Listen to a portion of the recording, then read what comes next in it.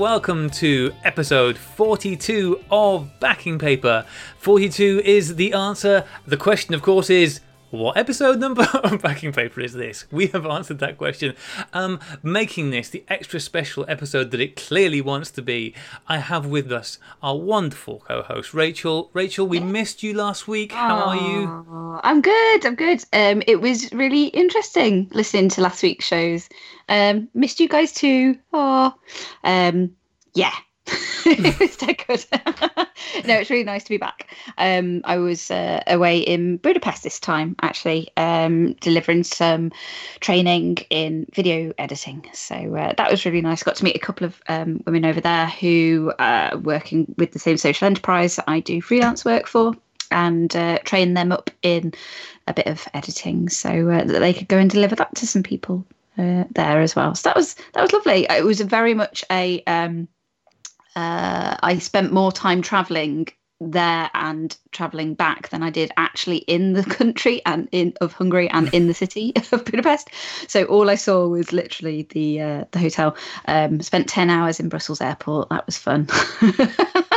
But you know, it's one of those things, and it was nice to go and say I've been there, and I saw some nice people and some lovely buildings and things and a nice bridge. So that's all good. And then came back. So that's kind of what I've been up to. And unfortunately, with it being over the sort of Sunday, Monday, that meant that I couldn't be here to contribute to your Googling film photography podcast show. Yeah. So I'm very sad to have missed that. But I can imagine. I can imagine you were. Yeah, I bet you would have got some real awesome Google results come up. And not only do we have Rachel here this week, I know it's not been legal tender for a very, very long time, but we can always rely on this man to bring us some shilling. It's Paul Mackay from Analog Wonderland. Paul, welcome back. Hello, everyone. It's lovely to be here. Oh, has actually been a long time since we've had a chat, hasn't it, Paul? No, Graham was explaining actually just before you came on that it was because you don't like being on a podcast with me and avoid it every time you hear it, which actually made a lot of sense as I thought back. When did we last talk? Was it at the photography show in March? I think it probably was. Oh my God, that's crazy. Actually, because you did go round to see Graham, didn't you, in person, in real life, IRL? That's true. I was taken to the podcast dungeon. Ooh. Welcome to the dungeon. To be fair, I can show you, I have got evidence, screenshot evidence of me sending a message to Rachel going, Rachel, you know, it's 8:30, good for you. Paul Mackay is joining us tonight. And Rachel's response is, could I do tomorrow night? That's not what I said. That's not what I said. I thought you'd replace me. You know, I was like, I've been away 1 week, and you know, he's like, yeah, see you later. Cutthroat. Absolutely cutthroat.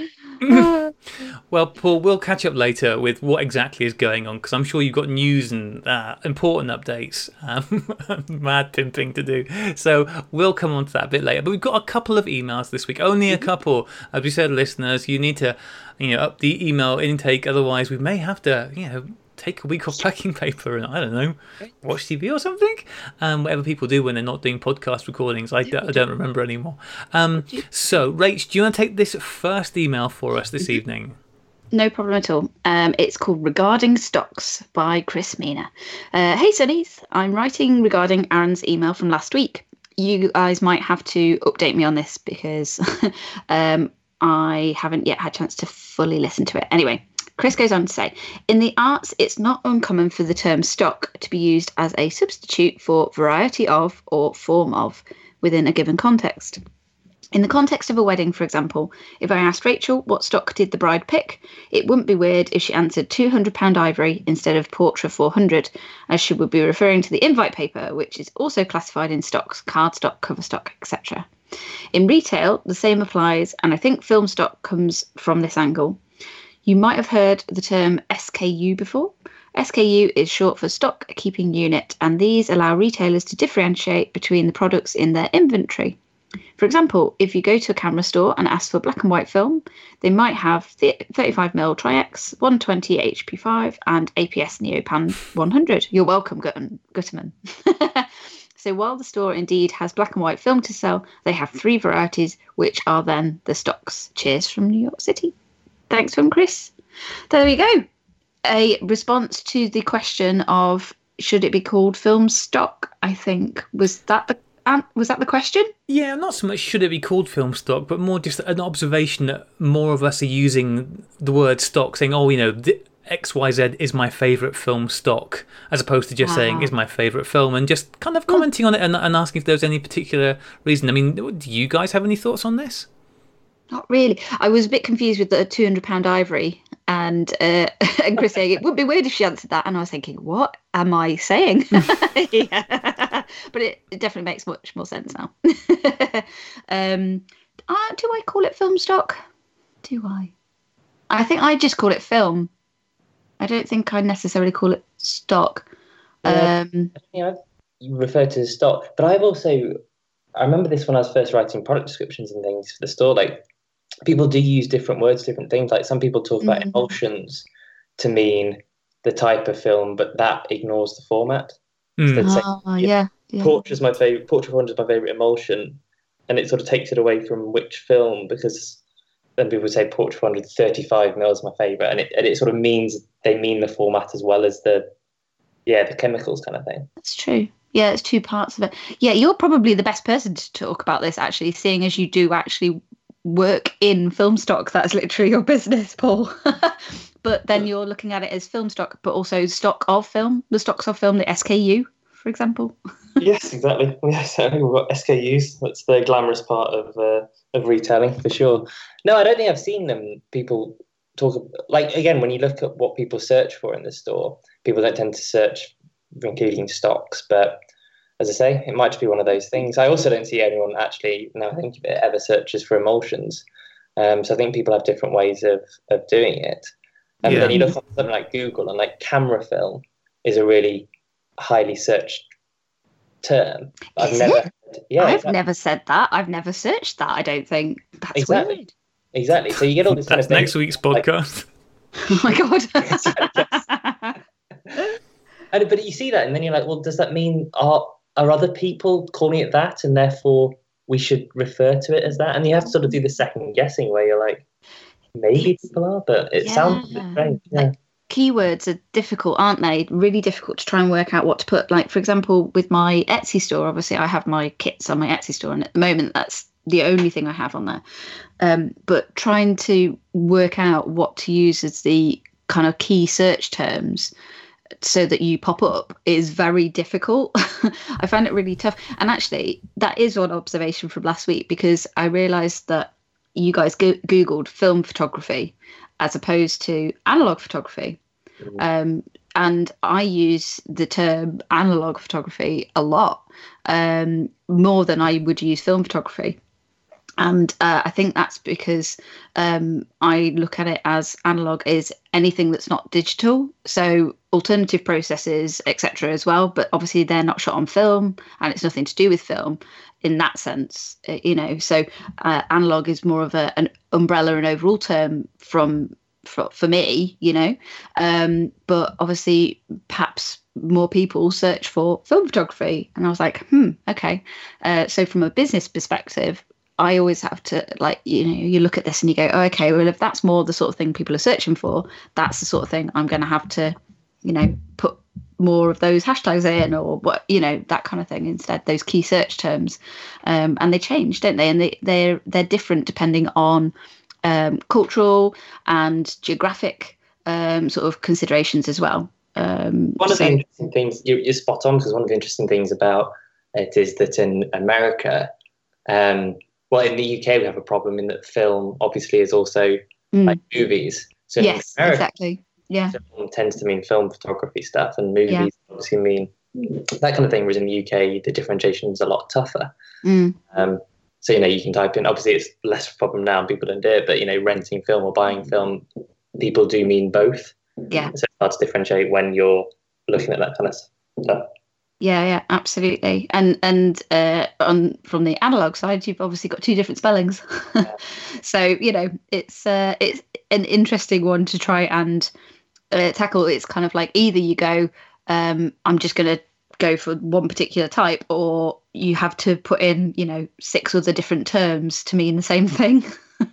I suppose that does give one very good reason for using the word, to use the word stock after film. Because if somebody says to you, "What's your favourite film?" But it says, "Oh, what's your favourite film stock?" Assuming that you're in a community where film stock has an understandable. So I can understand maybe that's why. Maybe it's coming in conversations where there could be confusion between them. So I mean, you were you get to see what people are searching for.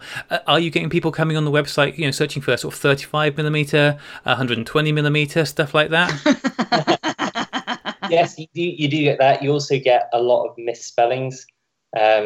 So Portra has several different versions. Often it's Porter, so there's not the second R and stuff like that. And then when you have stocks that sort of are colloquially known by something, so HP5 is a great example. So people searching HP5 or HP5 Plus as a word, or HP5 Plus as the symbol. And even now, if I stopped now and said, which one do you know what it is? No. So if you had to say now, which one do you think it actually should be? Plus written out. Yeah, exactly. It's plus because it's a part of their plus range, is what Ilford would say. But yeah, so you get things like that where people are referring to films, and often if you haven't anticipated the misspelling or the way people might say something rather than not, like Colour Plus again. Colour Plus is spelled the American way. Yeah. But obviously with a Z. Hang on, what? It's spelled aluminum. How do you spell plus in an American way? I'm being really stupid, probably. Colour.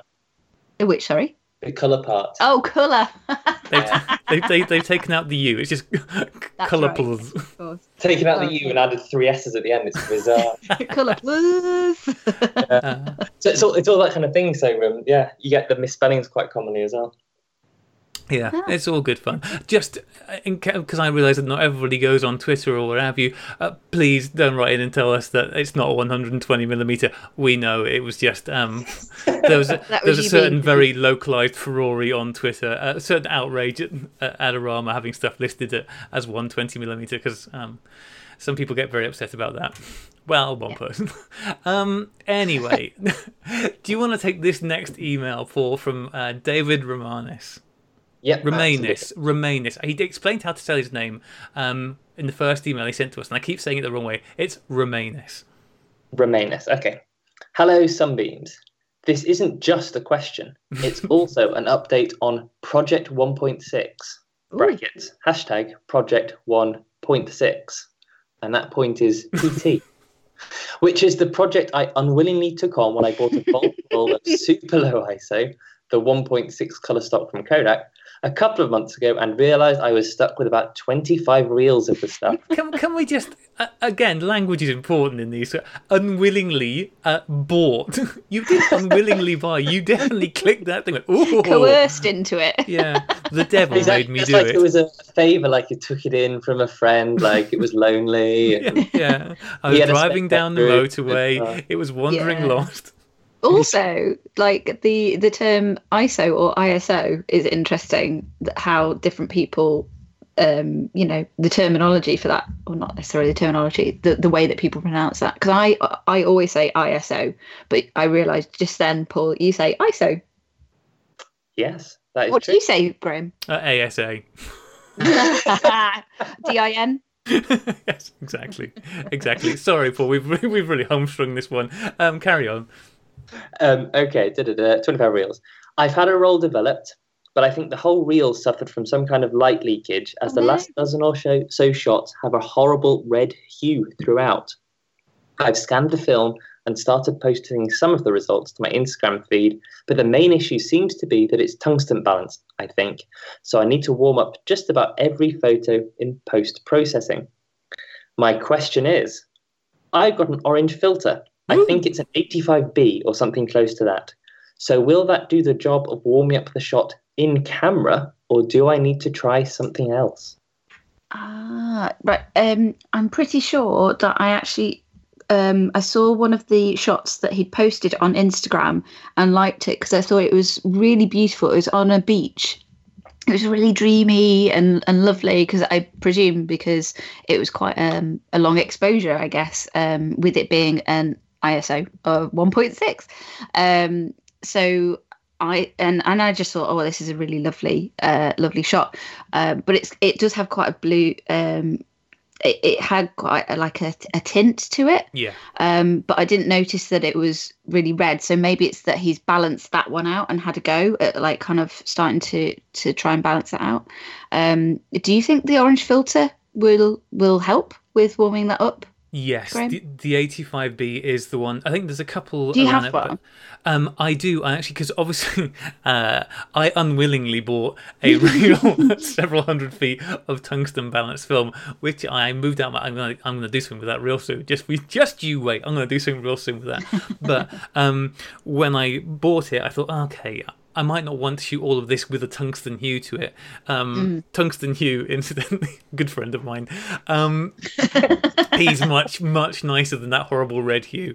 Anyway, so I looked into what I needed, and it is, yes, the Kodak Raton 85B is the one that's recommended for daylight balancing of a tungsten film. So, that should do the job. That should, and if you have a look on Instagram on the internet, you can find sort of before or after pictures, and it does, just by adding that filter in, it color balances it back as if it's daylight film.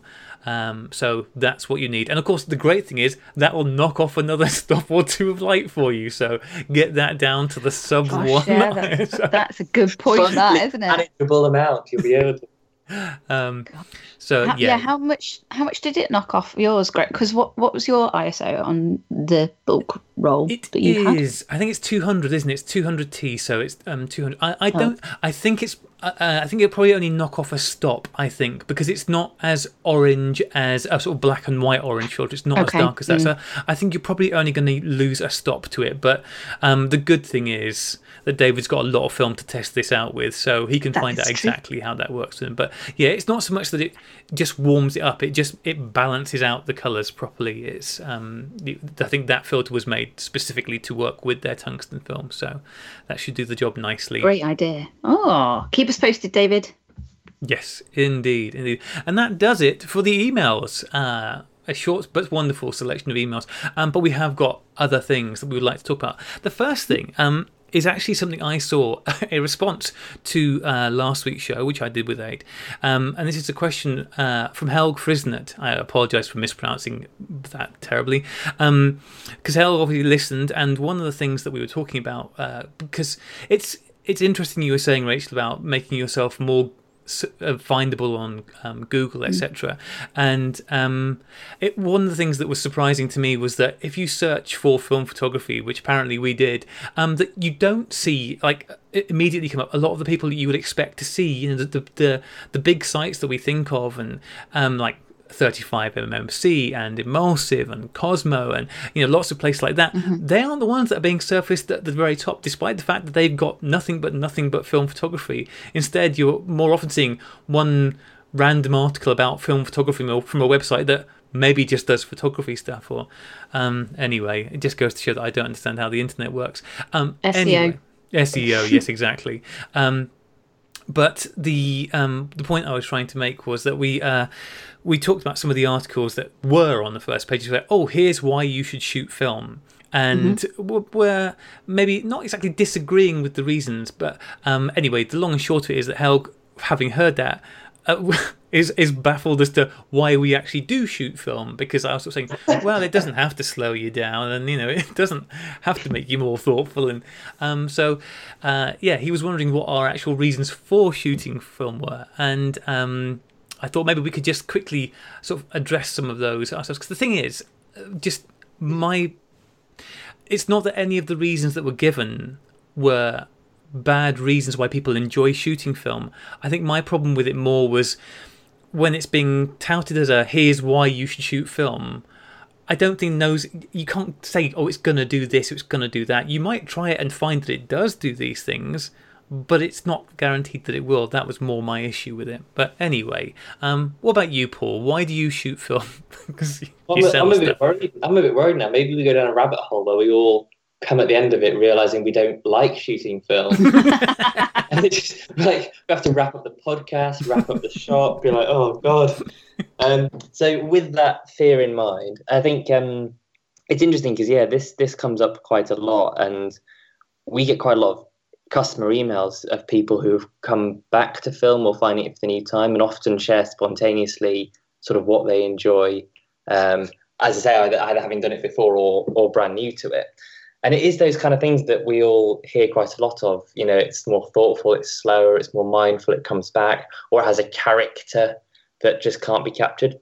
I think for me personally, and I've had, you know, a couple of nice digital cameras, and I've got a smartphone in my pocket that I take a lot of photos with, especially now I'm a cliche of a dad and I have a million photos of my baby. That's just standard. It's the one that's always with you. But for anything that I really enjoy or want to do, a film camera is just so much more enjoyable. And for me, it is the fact that the delayed gratification, I think, is a huge thing. The fact that I can't see what's happened straight away, and it does make me think more. And I get it, because there's no reason why a digital camera can't be that, apart from my brain. Just can't resist. If you take a digital photo, looking at it and critiquing it live, and then losing the moment, and film just says that's not an option. That's not an option. And also for me, I think it's very much I just love the tangible, physical nature of it, the different choices, the beautiful machines, that kind of stuff just makes you happy in a way that I think anyone who has any hobby knows that certain products just sort of do that. And I think it's the combination of the two. What about you, Rach? It's more expensive and more difficult. That's what it should say on all of those articles. But why not, right? Why not? We have too much money and time. That's what it's sold. Absolutely. I think it's good to have a challenge. It's good, I like to be pushed to try something that isn't quite as straightforward or as easy or what have you. I think that's a good thing, So yeah, there's a million other reasons. Obviously, all the things that have been talked about. Is a real pro. Yeah. It's kind of like the fact that if you've got all the choice in the world, that can be a pro and a con, can't it? Because or that like blank piece of paper is equally terrifying and freeing, depending on how you look at it. And I think I look at analog photography in a similar way. That actually it can be whatever you want it to be. And that can be overwhelming, but equally, it can be whatever you want it to be, right? Yeah. So the cost thing's interesting as well, because I think someone said this to me once, and it's really stuck with me, and I've noticed it's true about myself as well. If you have a digital camera and you're framing a photo, and you sort of think in your head, this isn't quite right, you'll still take it because there's no cost to it. Mm-hmm. And then you'll look at it, and it won't be that good, but you'll probably still have it on the camera, and you'll go home, and you'll still have to upload it, and you'll still maybe edit it, but it'll never be a great photo. Whereas the number of times the film camera, I'll frame, compose, wait, and then just not take the photo and walk away because I know it's not quite right and it's not worth that cost, leads to more sort of high percentage of keepers. And without the cost, I don't think you have that same calculation in your head. Yeah, I think that's very true. I think because for me, when I shoot digital, if I go through afterwards and go, well, these are rubbish from the 5 billion pictures I've taken, I'll just delete them and think nothing more of them.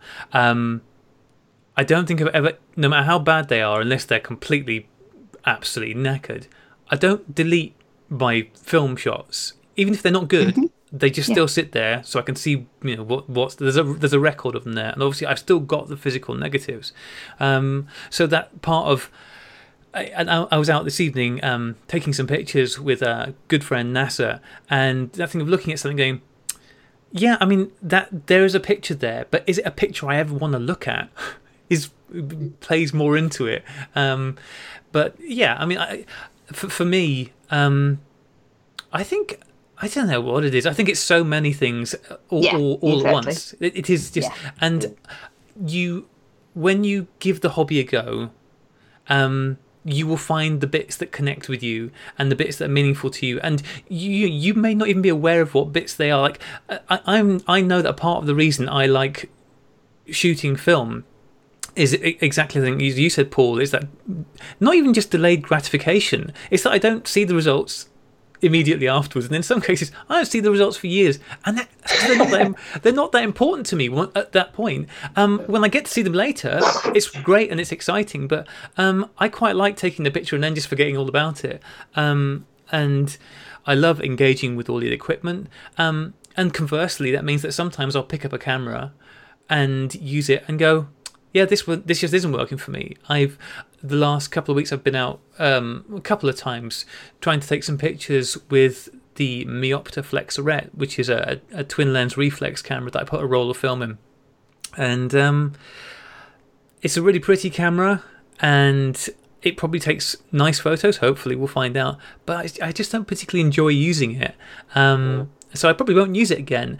And that's another reason why I think, I mean, it's very difficult, but anybody says, oh, I don't like shooting film, you kind of want to go, yeah, but you haven't tried every camera there is yet, because I bet there's one you'll really love. Or every film. Or every film, exactly.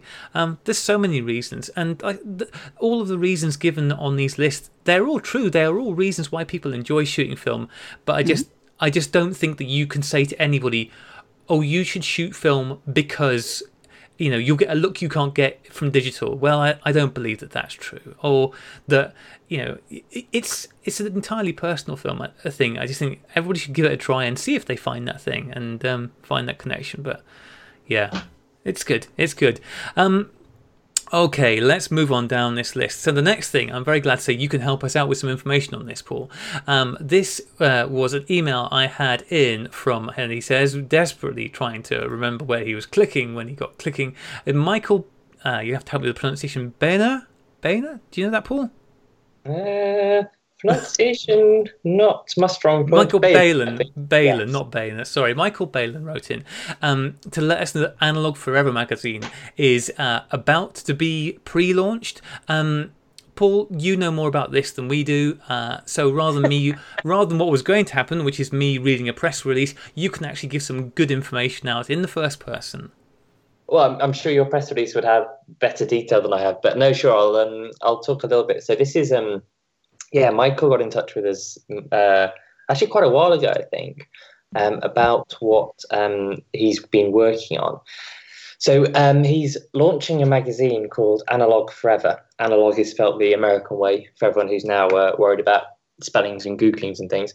Analog Forever magazine. So this is one of the premium magazines that sort of are coming through, like beautifully printed, gorgeous papers. I think it's over 125 pages, this first issue.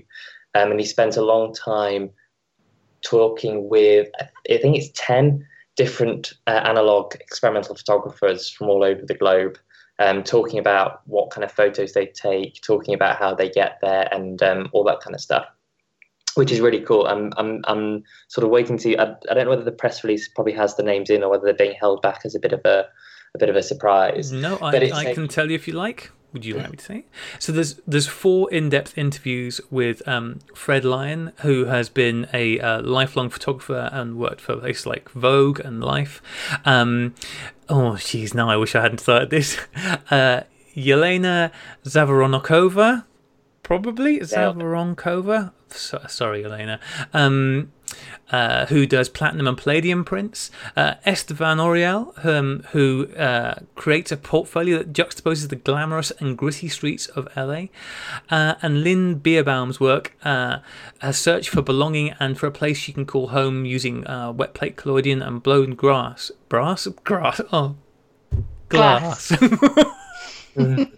One of those things. So those are the 4 in-depth interviews, and then there's other works from Neil Carson, Blue Mitchell, John F. Cooper, KK DePaul, Mads Madison, and Anna Fosterling. Yeah. Which is what you were going to say, I'm sure. Exactly. I had 9 out of 10, I think, on top of head, so that's perfect. No, exactly. And I think so it's not going to be cheap. I think it's £30 RRP in the UK. And we're the UK retailer that's sort of pre-selling it, so it's a pleasant surprise to realise that they'd reached out to you as well, which is great, because that's launching tomorrow morning. On Analog Wonderland website. Yeah. Ta-da! Yeah. It's like it all came together. Exactly. Nailed it. It's like we planned it. No, so we were emailing across the weekend, just getting the final bits and pieces together. So no, it's lovely that he's reached out to you as well. I mean, he's a guy. So he has worked before. I don't know whether you know Prime magazine. Yes. Yeah. Spelt with a Y, not an I. Pryme. Yeah. So that was I think it was limited edition photo books and zines that was all about Polaroids originally. And he was behind that, and it had a Kickstarter that raised thousands of pounds and things like that. But he does this sort of as a side job. And Analog Forever is sort of the new project. I mean, again, as I say, the price £30. This isn't a magazine like one you find in Boots on the way to a flight kind of thing. It's more like a journal or a photo book. Would probably be the way to think about it.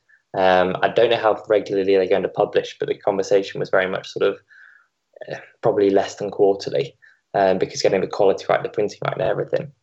But it's one of those examples again where you just go in a world where the world's moving more towards digital media and all that kind of stuff. We know that publications are struggling. Be able to produce something that's super high quality, really taking his time to create, hopefully people enjoy and respond to. Well, it's interesting, isn't it? Because along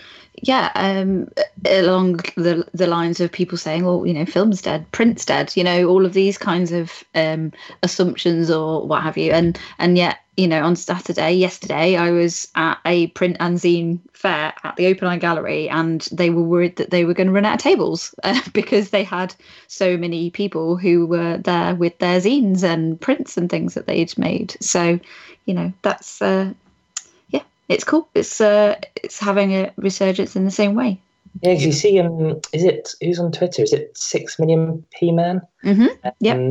Who produces his own zines and sells them, and the creativity and fun. I mean, it's just one of those things that's become a lot more easy, a lot easier to do, hasn't it? And we have a lot of our fantastic listeners who have all made their zines and things, and we're lucky enough that we get them sometimes sent over, which is really, really nice to see what people are creating and self-publishing, as well as doing it on a bigger scale, like something like obviously Analog Forever or Photo Classic or what have you. Those explore. ones. Yeah, exactly. Well, yeah, because you guys had Photo Classic International on the other week, didn't you? We did, yeah. Ed and I got to speak to them. Mm-hmm. And that's a similar thing, sorry, that where they've got, because we've got their first issue as well on site. And again, it's just such a beautifully produced, beautifully printed, weighty. It's so much more like a book than a magazine. It's just, it's really interesting. So that's, so I don't think it's being released in November. So people who pre-orders open tomorrow, and then there's 2 months of pre-orders, and then we'll start shipping out in November. Mm-hmm. Hopefully in time for Christmas. In fact, it should definitely be in time for Christmas. So yeah, a really exciting new project. We have been quite open about the fact we're not sure how many people will necessarily jump at the chance or want to try it, but it's something that is a fantastic project that a lot of time and creativity and skill has gone into. So we really hope it does phenomenally well. And if pre-sales go really well, then we'll list ongoing not only issue 1 but also the ones to follow. Yeah, support the things that you want to exist in the world. So obviously go to Analog Wonderland if you're in the UK to pre-order this. Is that the best place, Paul? Well, obviously it's the best place. And for your listeners elsewhere, I've got the list as well. If you're in Australia, then it's Film Never Die is doing the same thing, opening pre-sales. I think they've opened them today, actually.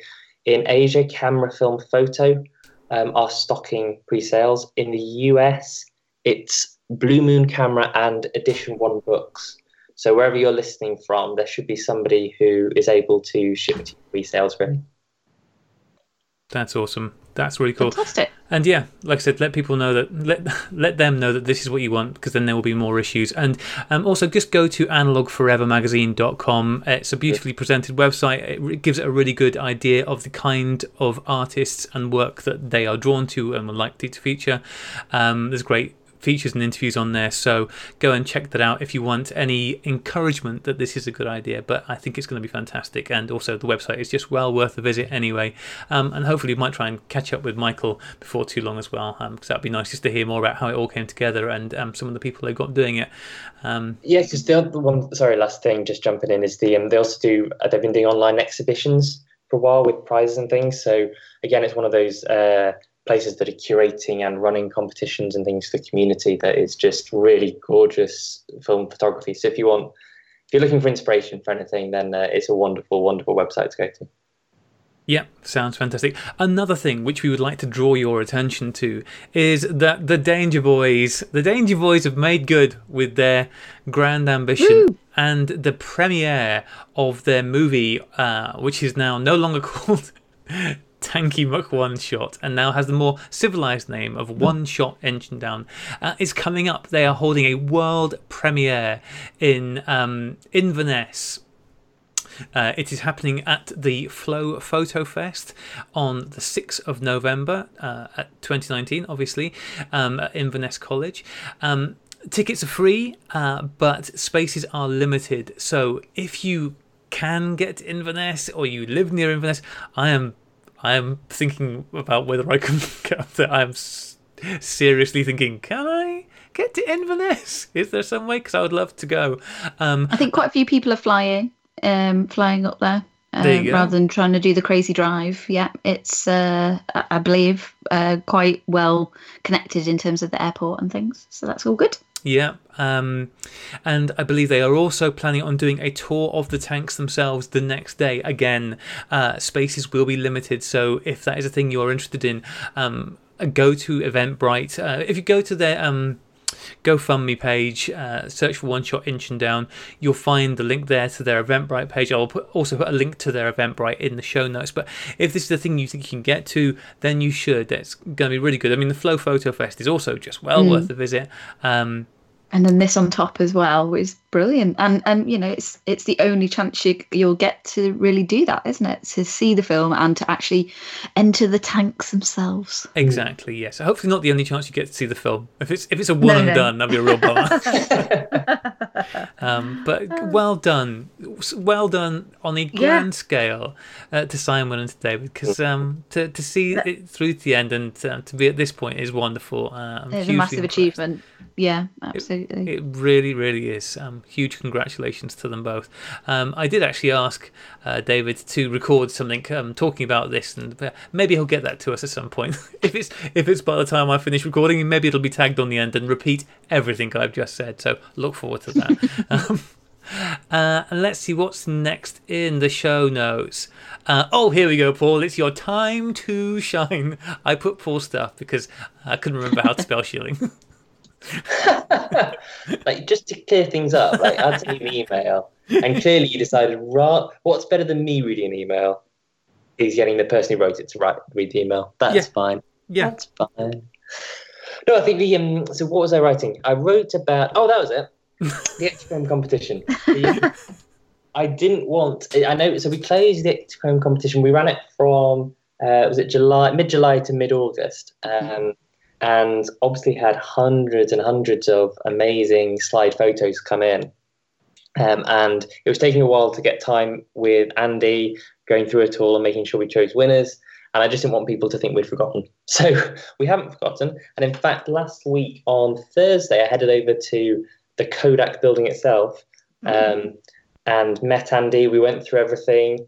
We picked our winners. We filmed the announcement, which we'll release tomorrow, which I believe is also when this podcast released. So today, through the magic of time, today we will have the winners announced. And I don't want to spoil. I won't do any spoilers. But I think a friend of the show will be very pleased with one of the two grand prizes.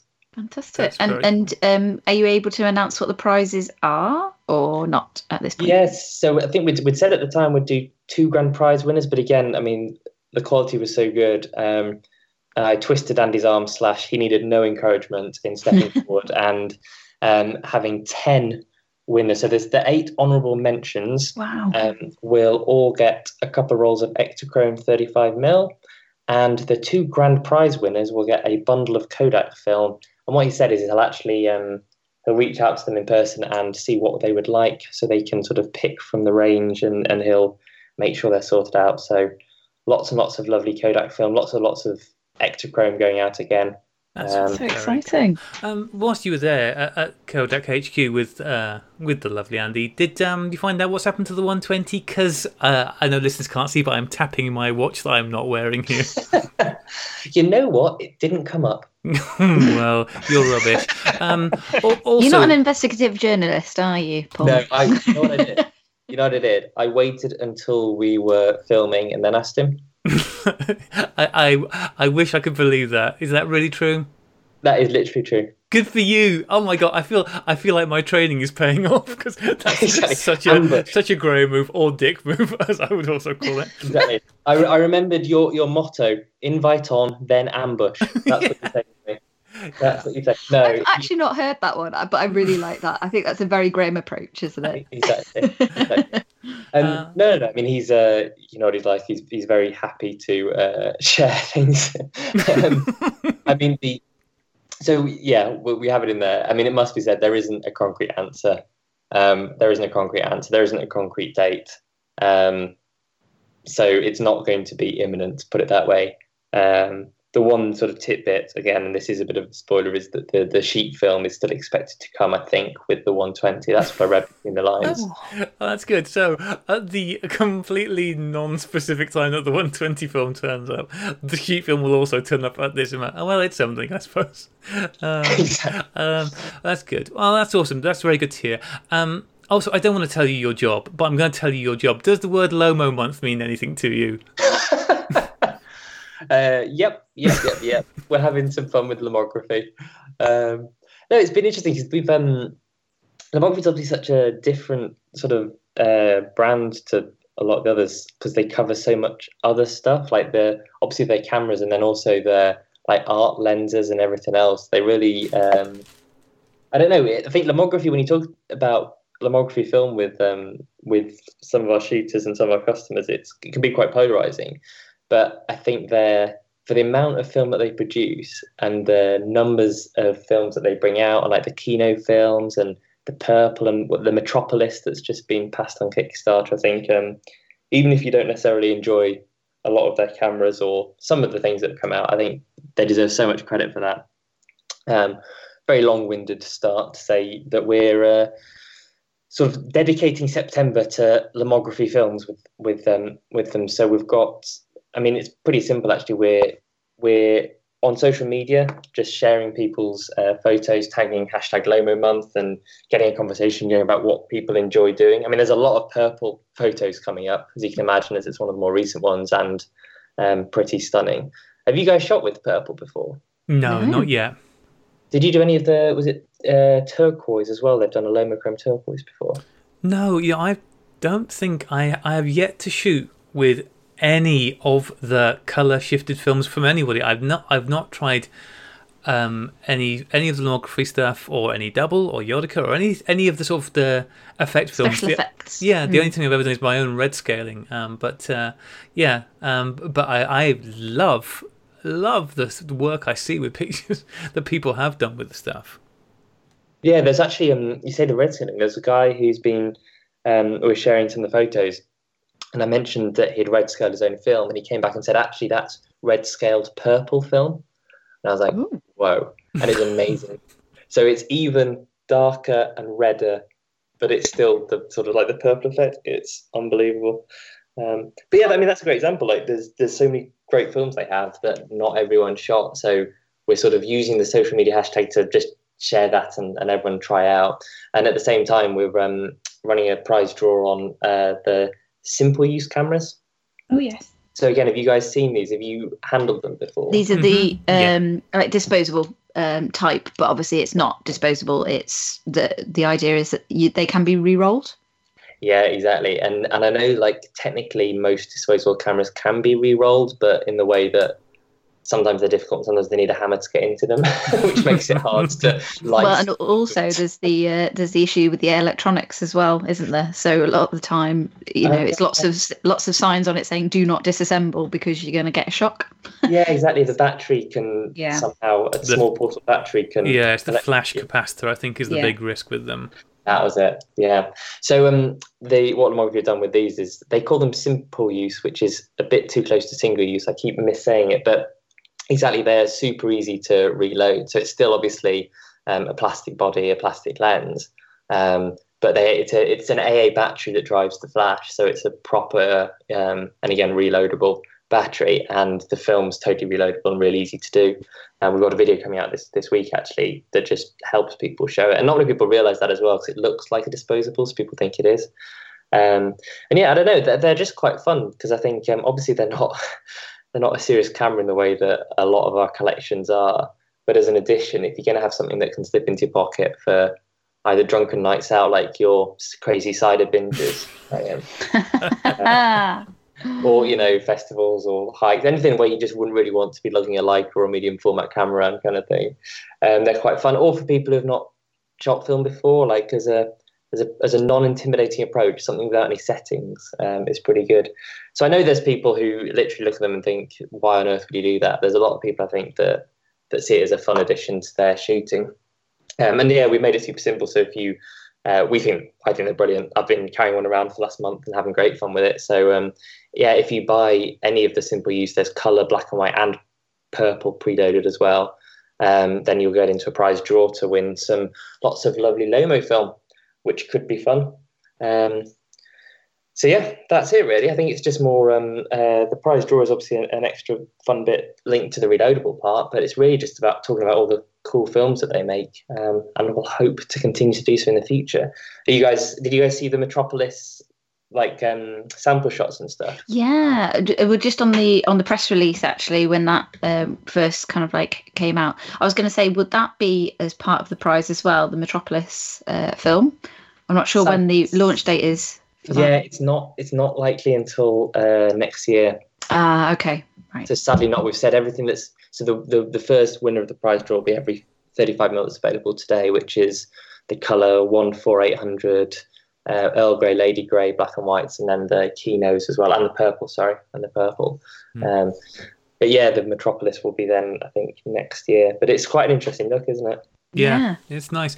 I Lomography have got a lot of real fun films, and it feels derogatory, maybe demeaning, but that's to just say, oh, they're just fun films, because they aren't. They make a lot of good films that are perfect for expanding your creative boundaries. When I last placed an order with you, one of the films I ordered was a pack of the Lomo 800 CN 800, because I think that's a really good, very good value ISO 800 colour film. It's a great film. As I mentioned, I was out this evening wandering around Bampton with NASA, and that thing of, how do you reinterpret somewhere that you see all the time? Well, there's a way, stick some purple film in there. That will give everything I take a picture of that I may have already shot before a different look and a different tone. I think that's a really good point. People, it's very easy to get sniffy about Lomography because their cameras, are not to everyone's taste, and that's fine. Their cameras aren't particularly to my taste, generally speaking. But they're fun for the people enjoying them, and their films are just bona fide decent films and should be enjoyed by anybody who just likes shooting film. It's there's more materials for our palette of shooting.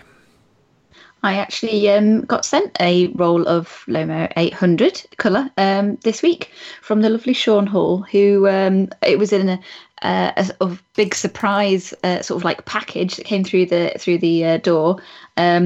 Actually in an Analog Wonderland box that I think he must have at some point done a big order from yourself, Paul, and then he'd sent over his own homemade film canister holders that he'd created for me, which are amazing. So they're like 3D printed film canister holders, which is ace, and a roll of 800 Lomo film. That's so super cool. Lucky. I know, right? How awesome. So the ones that he'd made. I've got one that's 120 that will hold 5 rolls, and I love the fact that it's actually got the Roman numerals for like on each of the rolls, so you can kind of like count them down, count them up, and then also another film holder sort of that's been 3D printed, which is for 35mm, and a couple of medium format negative clips. So I was a very lucky girl. I got that through the post, and I received zine from Christian Stroff with his lovely self-published zine as well. So it's been a good postal week for me. That's awesome, Rach.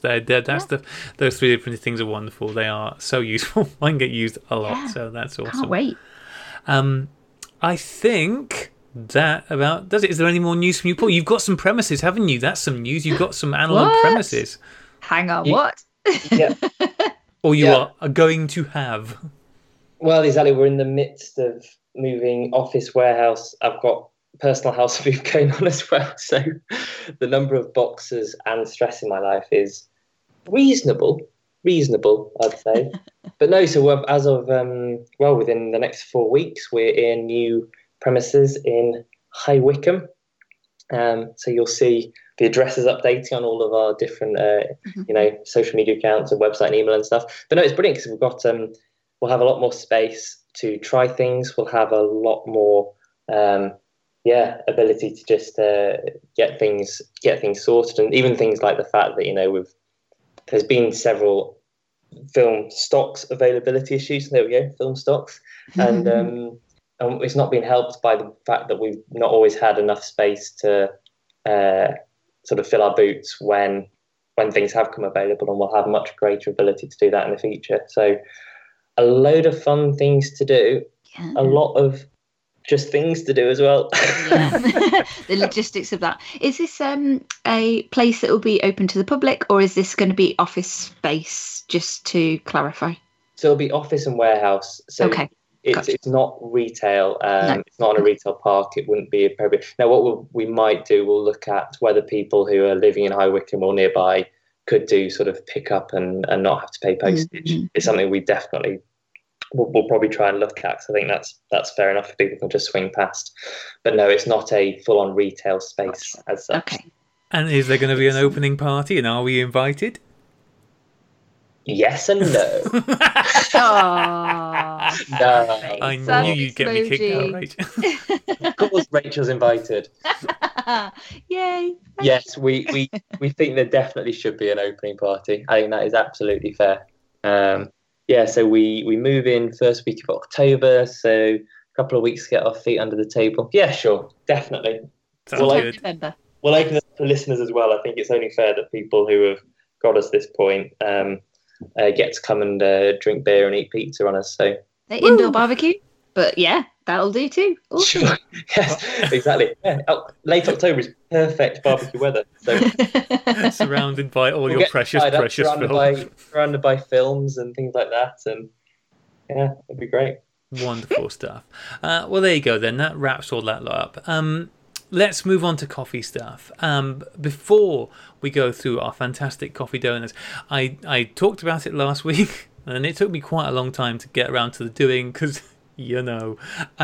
but we have put a post up on coffee. If you go to our coffee page and have a look at the most recent post, you will see a kind of an idea that we would like some feedback on. So we might discuss it on the podcast tomorrow. We haven't figured out yet what we're doing tomorrow. Well, we'll record it tomorrow and it would come out on Thursday. Exactly. Yeah. So in the meantime, if you could go over to our coffee page and just have a look and have a read and just see what you think of the idea. We genuinely want to know whether or not people would be interested in this before we invest our time and energy and money into doing so. The reason we've done it on coffee is because if we're going to do it, we're going to be using the funds that the wonderful people who donate to us on coffee give us to make it happen. That's why we're looking into doing it. If you are, or I think have, I'm not sure whether it's have ever or might be have recently, but anyway, you can comment on the post and put your feedback on there.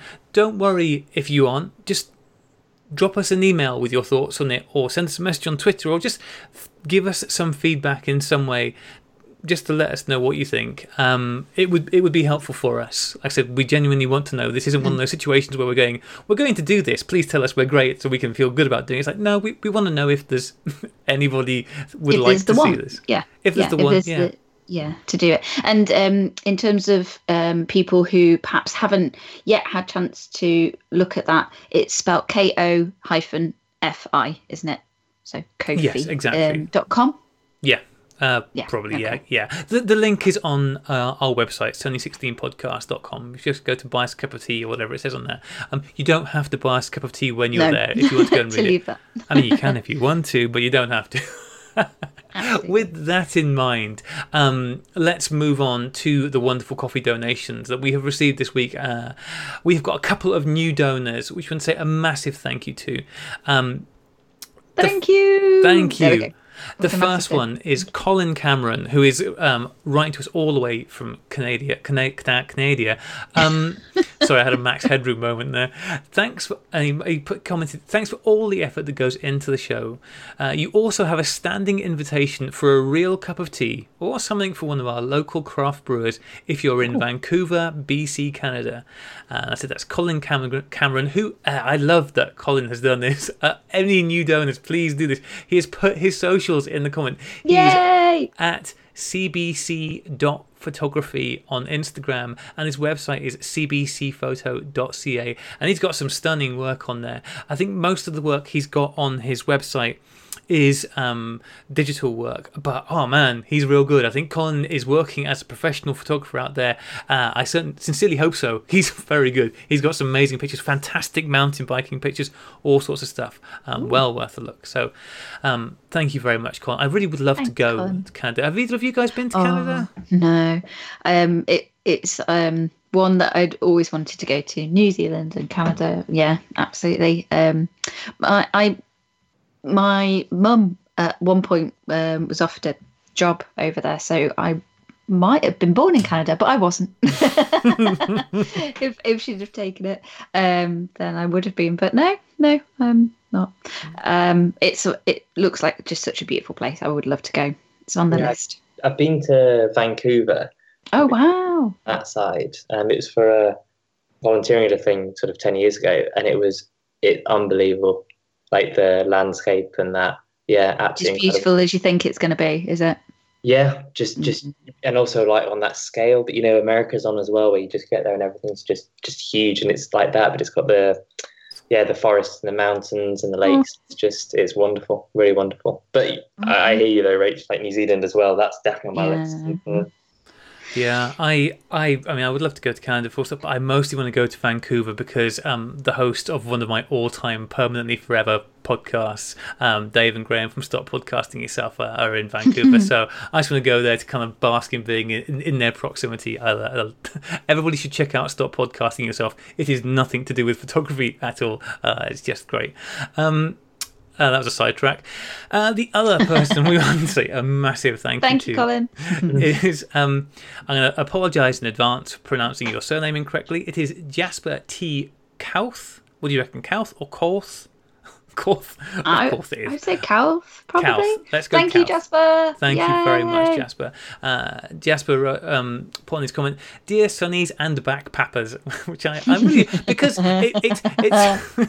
it's backing paper paparazzi is what it's short for, I think, and much of our output is pap.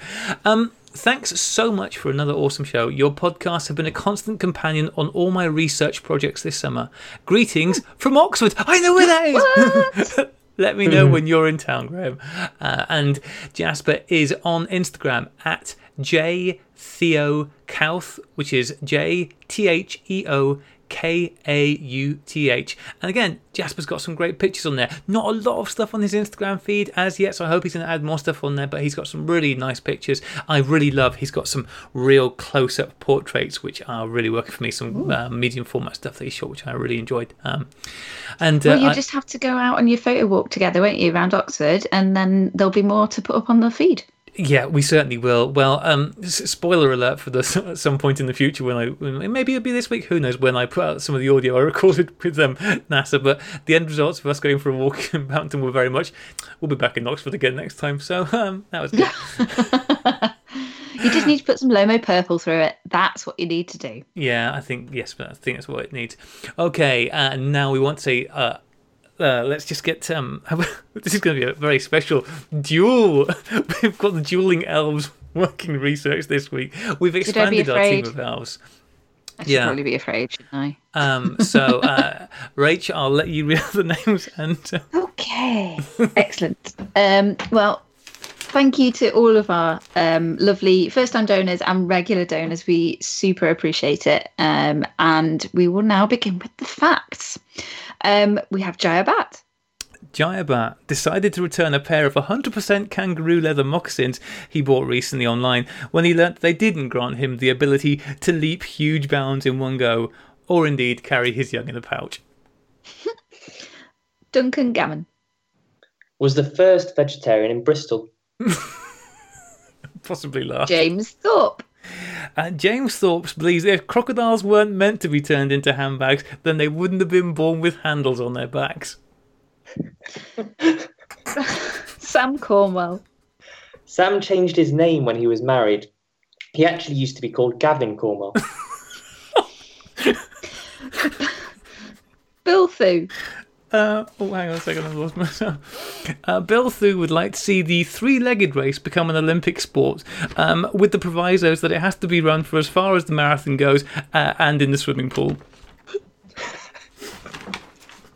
And last but not least, we have Martin Smith, who, while on a family holiday in Mallorca, saved the life of the Prince of Monaco. And there is now a statue of him on the third bend of the F1.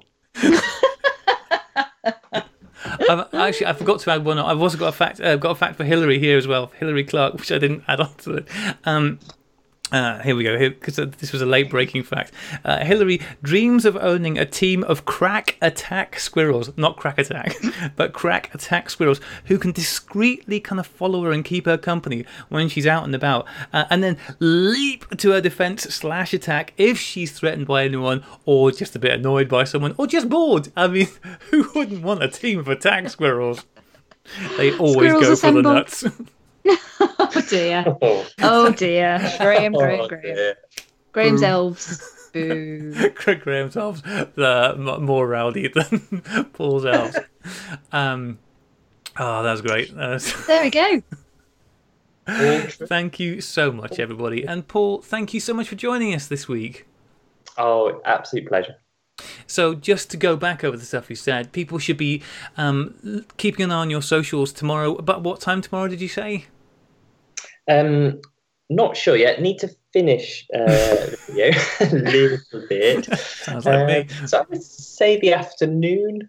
We'll send an email out as well. We'll send an email out when it's done. And as I say, you'll have the countdown of the honourable mentions, all the photos that made it through, and then the two grand winners as well. And as I said, I'm almost certain that at least one of the grand prize winners is a Sunny 16 listener. Is it me? Did you submit? No, I also don't listen to the show, which is painfully obvious to anyone who's ever had to listen. And the other thing, anybody who wants to share work which you may feature in Lomo Month, it's just #Lomo Month.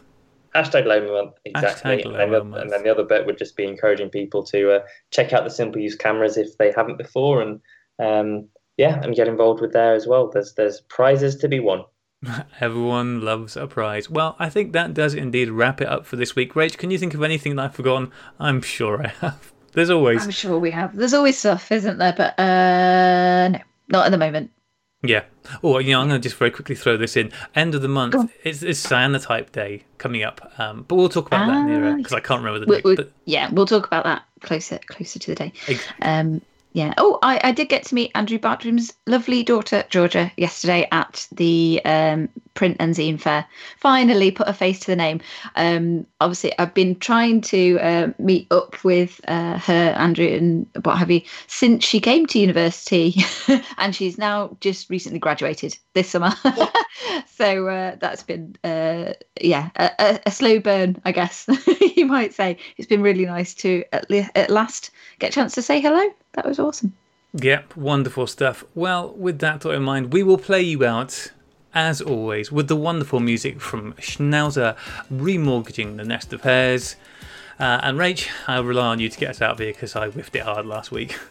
What have I got to say? Oh my God, she's away for 1 week and it all goes to pot. Listeners, have a lovely week. Have a lovely week.